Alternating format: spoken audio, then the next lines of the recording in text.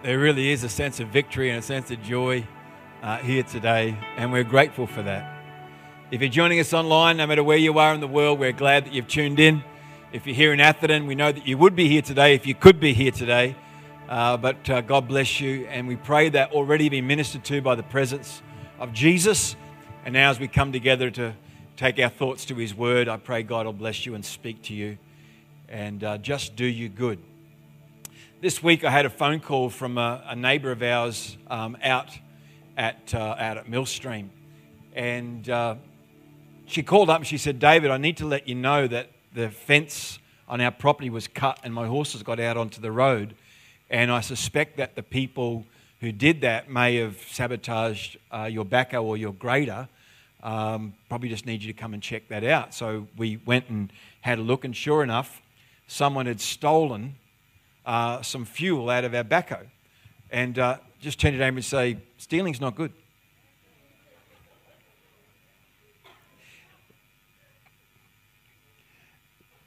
Just turn to your other neighbour and say, "You don't look like a thief to me." Go ahead and tell him. You're looking pretty sharp. You're looking particularly not suspicious today. John chapter 10, I guess, is a famous verse in the Bible. A lot of people would know John chapter 10, verse 10. Not everyone here today would know it necessarily, but in John chapter 10, verse 10, which is appearing on the screen, we read this verse, and if you were fortunate enough to go to Sunday school, give me a cheer. You probably heard this verse taught to you by some sweet, loving person who wanted you to know the reality of what this verse says. So, who's never seen this verse before? Yeah, good. That's great. Glad.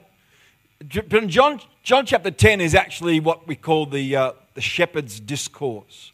There's three stories, three parables, three kind of narratives that Jesus is telling. And this sort of verse is where a lot of people come to and go, because there's just so much condensed into this verse. And so I thought today we might try and pull it apart. It says in John 10, verse 10, that the thief comes to steal, to kill, and to destroy. But then Jesus contrasts himself to this individual called the thief, and he says, "I've come with a different purpose." Someone say purpose. Come with a different purpose, with a different motive, with a different reason for being here. I've come that you might have life, in its fullness and in its abundance. That's the heart of God. That's the heart of God. So let's just go through these point at a time. I'm going to break this verse apart this morning, and hopefully like a loaf of bread, you'll be able to take away something that's nourishing and useful and helpful to you. Who remembers what Pastor Matt spoke on last Sunday? Who remembers? Now, that's an important question. Fantastic. Someone's quickly going back through their notes going, what did he say? I've got to look spiritual. But it's really important because I want you to hear this, that there's always somebody trying to steal something from us. And Jesus told us the parable of the sower that went out to sow, right? And that seed that was sown for some hearts was quickly stolen, was quickly lost. It quickly had no meaning. It had no fruitfulness in it. And so that's why I want to encourage you that when you receive something from God, that you hang on to it and you take possession of it, because there's always somebody out there wanting to steal something off you. So point number one is, here comes the thief. Well, who is the thief?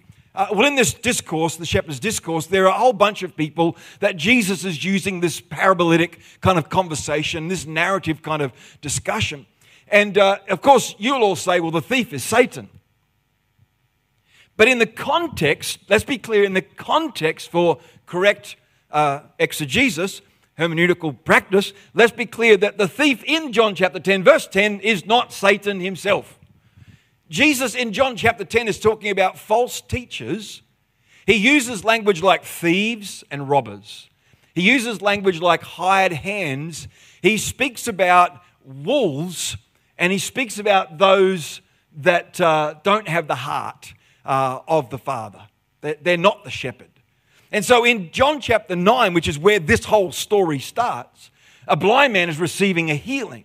He's the guy that Jesus heals, and they don't, the Pharisees and the religious rulers, they can't understand what's going on. And so Jesus contrasts himself between false leaders, false teachers, and those that have got a heart for the well-being of others. Now we know that ultimately the thief that is referred to here is best personified in the person of Satan, the devil. Can we agree on that? But he inspires others to do his dirty business. Have you noticed that? Have you seen the devil lately? But I've seen plenty of his friends. Do you know what I mean? And so we see something that's inspiring a course of action in our planet, in our world, that is not Christian, that is not godly, that is not Christ-like. And we need to be judicious enough to go, you know what, that's in the kingdom of God, or that. You know the sniff test? You know the sniff test? You pick up a shirt and you go, yeah, got to wash that. A teenage boy doesn't know what the sniff test is, okay? He just doesn't know what a sniff test is. If it's not walking out the door, you can put it on again. The thief, someone is coming to steal what you've got. Now, Satan cannot steal your salvation. Praise God for that. Praise God. He can't steal it. But what he does want to do is he wants to steal your strength. He wants to take your joy. If he can't take away what is secure, he'll try and undermine, he'll try and erode so that what you've got tends to tip over, fall over, or get diminished in some way. Here comes the thief, point number one. Watch out, because somebody is trying to steal something off you. Well, what could I do? I could put a padlock on the fuel cap of the backhoe. That would stop the thief from sucking the fuel out of my reservoir, out of my fuel tank. Would you agree? But what about you? What way are you guarding your heart so that what's been entrusted to you is not being stolen? Because is it possible that you had more at some point in your life and somehow that's been... What I know is this, that just as Jesus comes, so the enemy comes as well. The Bible says he comes like a roaring lion, seeking whom he, praise God, may. Because he may devour some, but he will not devour me. Right? Because that's the dominion that's in our heart. I am clothed with something that's greater than what's in this world. And it's just so important for Christians to know their authority. I've got the ability to arrest stealing thoughts and stealing attitudes and stealing, situations. I'm like, hang on a minute, I'm not going into that environment because that will rob from me. Yeah? So number one, the thief is here. He comes.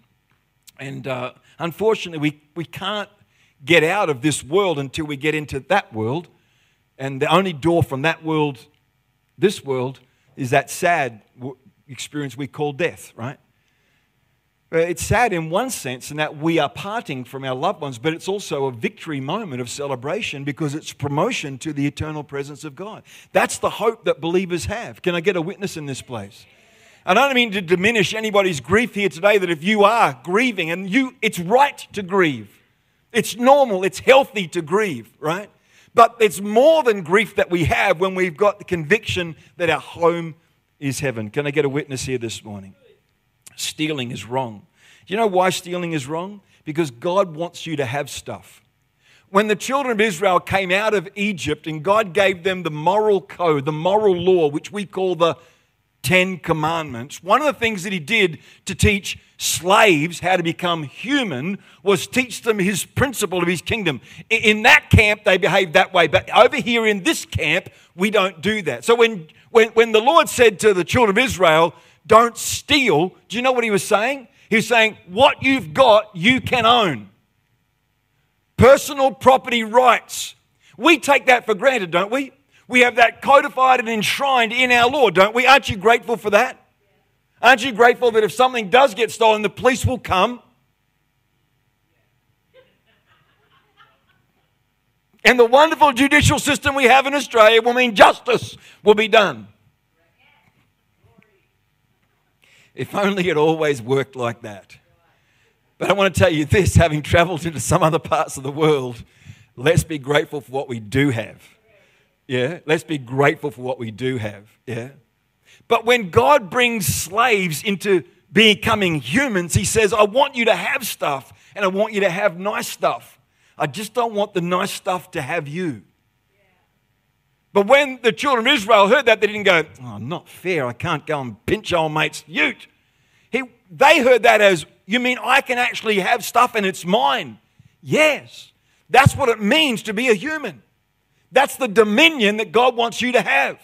He wants you to be the head and not the tail. Yeah? He wants you to be above and not beneath. He wants you to have the capacity to lend to many nations and not need to borrow. He didn't call us to rent the land. He called us to possess the land, right? That is what God's heart and desire. And so then he wants to steal from us whatever he can. He'll steal your marriage if he can. He'll steal your sanity if he can. He'll steal your peace. He'll try and rob whatever it is that's loose and lying around. That's why we should hold fast the things that God's given to us. When we receive a revelation from God, we ought to hold that and lock it up in the vault of our heart and go, that seed is planted and that seed is mine. Number 2 is stealing. Number 3 is killing. Killing. Well, of course, we wouldn't do that. We wouldn't do that. But I wonder in which ways we collaborate with the enemy to kill our chances. I'm going to just pause here for a minute. It could be that we're actually collaborating with somebody that's only interested in these 3 things: stealing, killing, and destroying. I'm always amazed that people want to lay the blame at God's feet for when bad stuff happens in the world and in their life, and not realizing that there is an enemy, an arch enemy of God that the scripture unmasks, and he's loose on the planet and he wants to influence negatively the course of human life. Something's trying to kill what you've got. Satan hates it. When he sees you in relationship with God, when he sees you in covenant relationship with your brothers and sisters, he hates that. Do you know why? Because it reminds him of what he used to have. He used to be the worship leader in heaven. But now that opportunity is gone from him, and we've been invited into this incredible environment of just beholding him face to face, torn veil and all, so we can see his glory and his goodness. But is there a possibility that we find ways to kill our own chances of success, to kill our own chances of promotion, to kill our chances of moving ahead in life? Is it possible? They say that procrastination is the thief of time. Time is something that we all have, right? And yet we find ourselves sometimes in this wrong side of the ledger going, I'm wasting, I'm stealing, You see, worry doesn't fix tomorrow's problems, it just steals today's joy, right? What have we done? We've slipped off the right page and we've begun to behave in negative ways that when we read this verse we go, hang on, that's not the life that Jesus brought for me.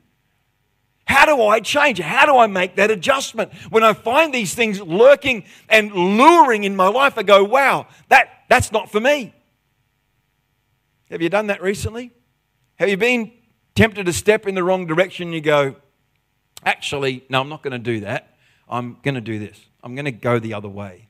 Have you found the way of escape and moved away from that invitation towards death?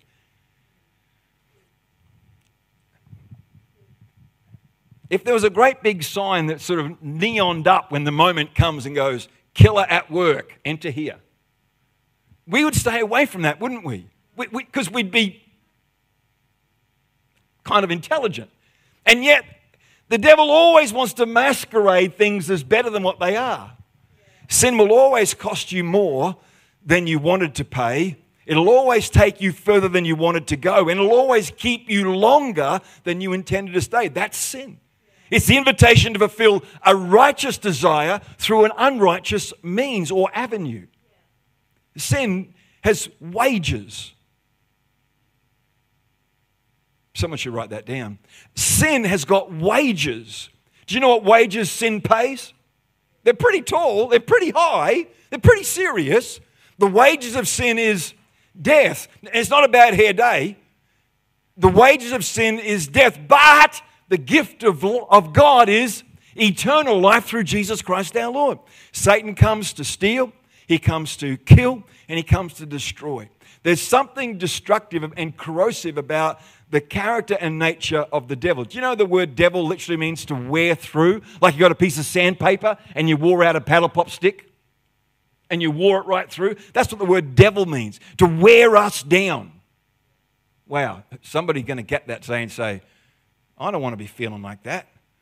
I want to be made of better stuff. I don't want to get worn out. I want to get polished up. Isn't it amazing that there are some people who would say, I'd rather nobody have it if I can't have it, kind of attitude.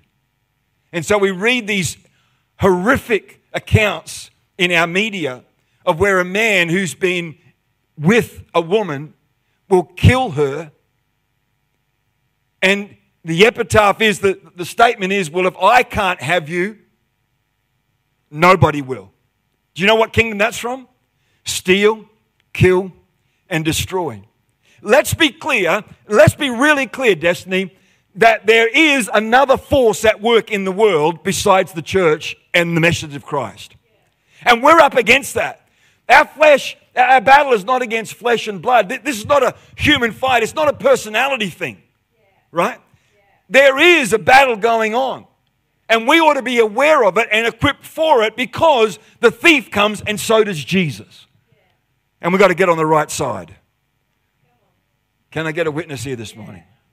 The thief comes to steal and to kill and to destroy. And unfortunately, we find ourselves often drifting into these habits and these patterns which are really, really unproductive. And I'm just here to tell you today to say, hey, is it possible that in this moment repentance could come to you and come to me, and we can identify patterns of behavior that are actually destructive? You know, staying up till 3 a.m. playing video games is not illegal. Just look straight ahead. Just look straight ahead. The moment will pass quickly and you'll be preaching to somebody else. But just right now, look straight ahead and smile. Put on your most pious face. But Jesus sees your heart. It's not illegal. It's just probably not real helpful. Because you are stealing from tomorrow by trying to bring it into today. See, the way God's kingdom works is you plant today and you harvest tomorrow. The way the world, its message is get it now, live on credit now, and I'll pay for it later. Stealing, killing, and destroying our opportunities and our possibilities. Is it possible that in your life there are distractive habits that you've never said, wait a minute, that's got to change? Come on, why don't you be the preacher today and just point to yourself and say, calling you by your name, David, you need to change. Go ahead. Your name's not David, so Shirley, don't say David. You say Shirley, okay? So point at yourself. Point at yourself, Lee. You need to preach this message, Lee. Adam, you need to preach this message for sure. Pointing to yourself and say, is it possible that you need to change? Insert your name here. Go. People going, no, I'm perfect. Well, if you are, why don't you hop up and fly around the room so we can give you a little clap, all right? But the rest of us human beings, we need to hear this message of transformation, because that's what Jesus brings. Aren't you glad for that? Aren't you glad that the gospel message is one of a path towards something better? Aren't you so glad for that? The path the enemy's on, steal, kill, destroy. I don't want any part of that. So when I find my mouth, my attitude of heart, or my behavior drifting into that zone, I've got to take responsibility for that. Can I get a witness here today? I have to take a witness for that. I have to take responsibility for that, and I've got to change. That's why I love coming to church, because there is nowhere else in my week where someone will get up in my grill, get in front of my face and go, how you doing? Have a look at this. God's word. Check out this mirror. I mean, you've been preening yourself to look good in front of others all week. And then God shows you his word and says, hey, I just want to remind you, you are beautiful. You are amazing. You are filled with potential. There's so much possibility written all over your life. There's so much within you you can't begin to understand the agent of good that you are in the planet. Aren't you grateful for that? That His word is a life-giving word. So then we come to Jesus, that's the thief, and those that are playing for his team. But then we come to Jesus, and I love this, point number 5, I have come. I just love this about Jesus. Jesus is not, I'll get there one day. I'll get around to it. Jesus is not gonna. I have come. Could you just imagine hearing that? You've been beat up. You've been chewed up. You've been maligned and you've been outcast by the world and its system. But I've come to give you something completely and utterly, totally different to that. Does that sound like good news to you? Does that sound like gospel to you? And that's why I love the church, because its message continues to go out into the world, all the world, and declare that there is hope, that there is life, that there's possibility, that resurrection is real. And we are testament to that. We're not perfect yet, but boy, we're not what we were. And God's doing something wonderful in our lives. Somebody just cracked a smile then for the first time in my preaching. I'm feeling like I'm getting a win. I have come. You know, Jesus is not on the sidelines shouting out of what you're doing wrong. John 3:17. I didn't come to condemn the world, but I came to bring salvation to the world. Aren't you glad for that? Jesus is literally saying this phrase that I'm implementing and laying into the cultural DNA of our church. Jesus is saying, I'm on team. I am here. I have come. I've arrived. I'm not sitting back there with folded arms, spectating and looking at what this church doesn't do right. No one here doing that this morning. I'm not suggesting that they are. What I'm saying is that that's a spirit that mocks. It mocks our lives. And we just got to take up our arms against that and resist that in the name of Jesus and go, that's not why God came. That's not why Jesus came. I have come. Jesus is present. He's here. He's right now. He's there at 2 a.m. when you wake up and you're confused. He's there when you stare yourself in the mirror and go, I don't know what I'm going to do today. Jesus is there. He's an ever-present help in time of trouble. I've come. Man, I'm so glad you're here, Jesus. I wasn't sure how this story was going to work out, but now that you're here, I know how this is going to end. I have come. I have come. I meant to come. It's funny, I bump into people sometimes down the street, good, and they go, I meant to be at church on Sunday. And it's like, I'm so glad that Jesus didn't have that, kind of attitude of heart. I meant to, I meant to bring a meal to share for church family barbecue, church family dinner. I meant to do that. Just look straight ahead. I have come. I am so glad that Jesus comes in to the worst moments of our life and doesn't go, oh, what have you done now? What have you done now? When the lifesaver comes out into the waves, he doesn't sit on his board and go, what a terrible mess you've got yourself into. What?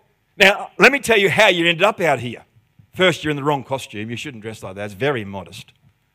The lifesaver doesn't do that. He literally comes into action as soon as the hand is raised. Even if there's sharks in the water, the lifesaver is there, risking their life for the hapless swimmer. Am I right? All you live in the mountains don't know what a lifesaver is. They're strange-looking creatures. They've got a particular costume that they wear, a little kind of funny cap. It's an particular Aussie tradition, that one. I have come so that you. That's point number 6. Point number 6, so that you. Do you know that Jesus is completely others-focused? He is utterly others-focused. And I'm saying to you, Destiny Church, that that's the transformation that's got to happen in our lives. That we are not focused on self, but we are completely and relentlessly focused on others. so that you may have. So that you may have. Are you spending your life in the service of other people? Or is your life really still all about you? You know, when you want to identify a child, look at the word child, and the middle letter of the word child is I. When it's all about I, we can just label ourselves as immature. But when you reach adulthood, you'll notice that in the middle of the word adult, this is deep revelation for some people in the fourth row. The middle letter of the word adult is actually you. And I was watching the t-shirt that preached to us last Sunday. Not even a single smile, Pastor Jonathan. You've got to wear that t-shirt again. I'm thinking every teenager girl should have a t-shirt like that. It just looks so glittery and gorgeous. I'm thinking that's just lovely. I'm not going to, Pastor Jonathan, I want you to wear that t-shirt again and preach that message to me because that was just so powerful. And now people are starting to remember, I remember. Go and watch last week's video, find out what the joke's about. Are you living for others or is life still about you? I can't preach this point in its fullness. I'm going to need to phone a friend. So I'm going to ask Sharon to come and tell a story about how you can live an others-focused life. When we were pastoring on the Gold Coast, a message went out that they needed RE teachers for schools to teach Christian education in state schools.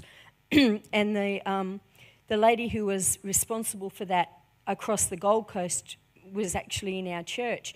And a dear friend of mine, Gina, heard this message and she said, I would love to do something, Lord, but I'm not an upfront person. She had 4 beautiful girls who were all at primary school or at high school, and she said, I want to do something, God. I know you're touching my heart, but I can't do that. What can I do?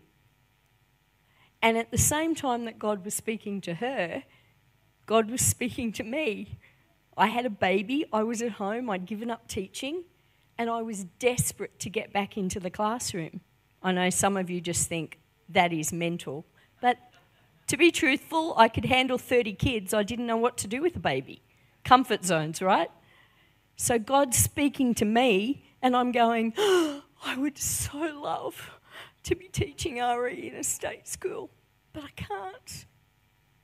And the amazing thing is that God brought Gina and I together so that she came to my house one morning for 2 hours, minded my baby, our baby, so that I could go and teach 4 RE classes.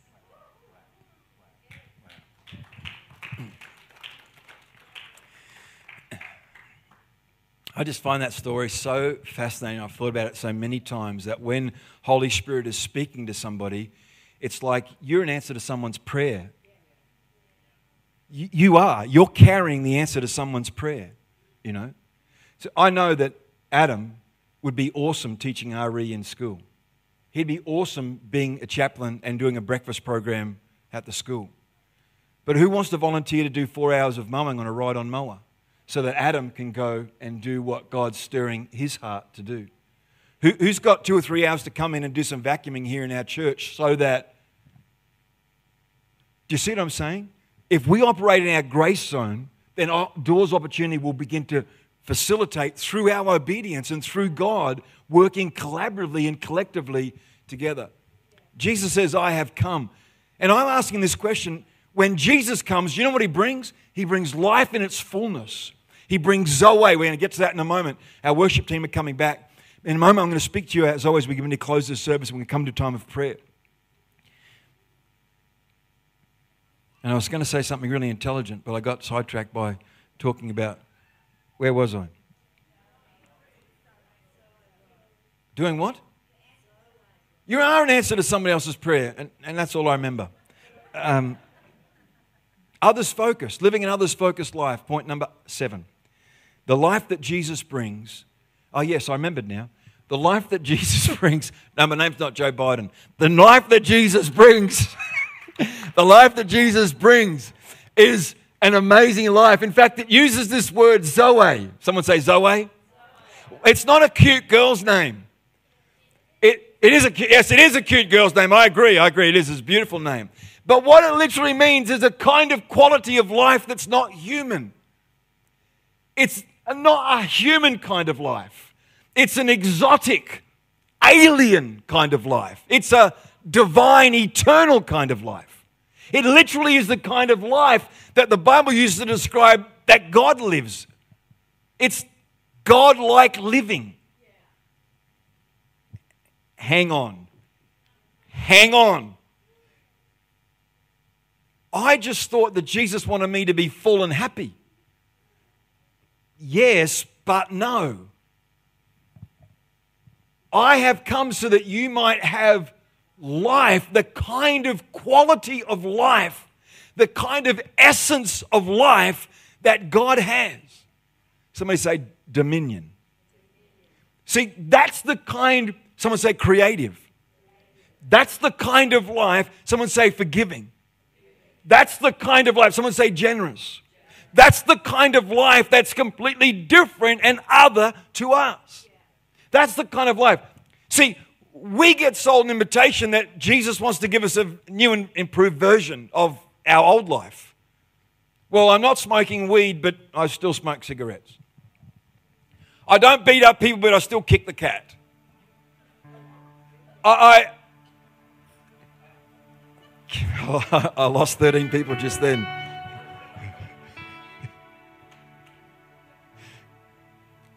Jesus hasn't come to give you a new and improved version of what you had. He's come to give you something completely and utterly and totally transformationally different. Why would you settle? Why would you settle for simply an upgrade when Jesus wants to give you transformational life? Zoe life is what's on offer. God, I want it. God, I want it. If that's what you came to give me, I want it. I don't want to just have what looks like it. I don't want a cheap, inferior, imitation kind. I want the real kind. I don't want a peace that's just based on, well, hubby came home tonight and he wasn't drunk. I want a peace that surpasses. It overtakes, it puts the blinker on, and it goes over and overtakes all my understanding. I want that kind of peace. Point number 8, and I'm finishing, Ruth, with this. Point number 8. Are you ready? It's fullness. Now, I've got to be very careful here, Tim, because what I'm about to say is going to lead some people with childish minds that are not quite redeemed to think the wrong thing. I've warned you, and you have been warned. All of us are full of something. And Aussies know how to tell each other what they're full of. But wouldn't it be amazing if actually they said, I notice that you're full of hope. I notice that you're full of love.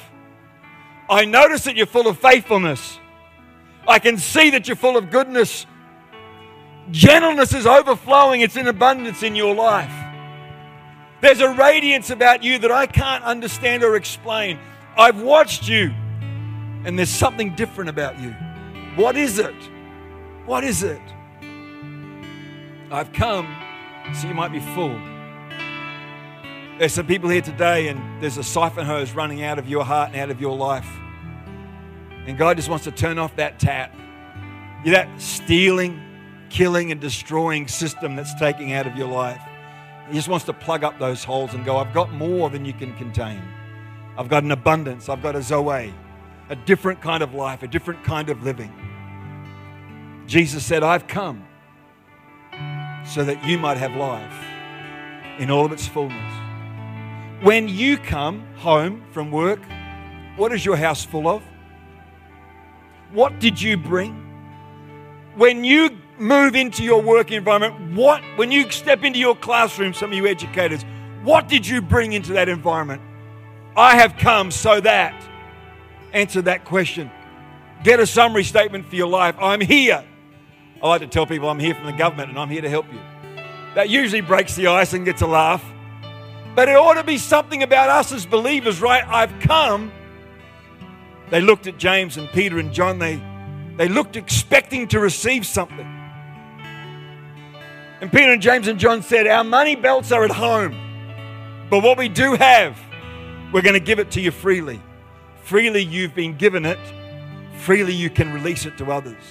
We're going to pray for the sick today. We're going to pray for Esther this morning, who needs God's touch in her body. And there are other people here today that you need the touch and the power of God in your body, in your life. We're going to close this service in prayer, then we're going to go for lunch together. But Luca, when you're ready, I'd love you to bring precious little Esther. And Narelle, I'd love you to come and stand here together as a family. We're going to pray. Others that need the power and the touch of God in their life. I'm not sure how many people prayed for me in my knee, but I'm just thanking God for every single person who did. And I'm just praising God for the miracle, you know. Several weeks ago, was it Luca, or a couple of months ago now, the Holy Spirit gave me a word about Theo just needing, well, I thought it was somebody else, but it turned out it was Theo, needed a touch in his little stomach. Wasn't that right, Theo? And God touched you in a powerful way. We're going to believe for that again today for your sister in Jesus' name. Let's stand to our feet if you're able and comfortable doing that. You need prayer for healing? Come and find your place here at the front. We're going to say a prayer of blessing over the food because I know that some people are going to head out there and get started while the rest of us are seeking God in here.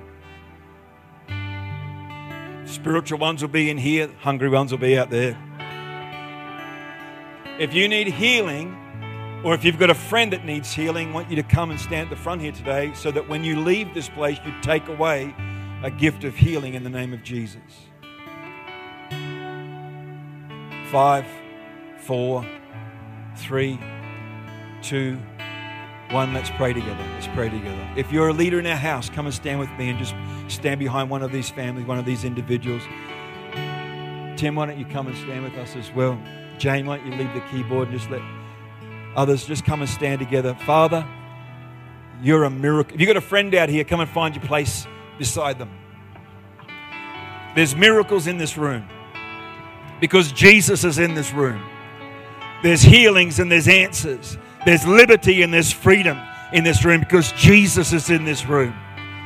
Father, today we stand in the authority and in the robes of righteousness that clothe us because of what Jesus has done.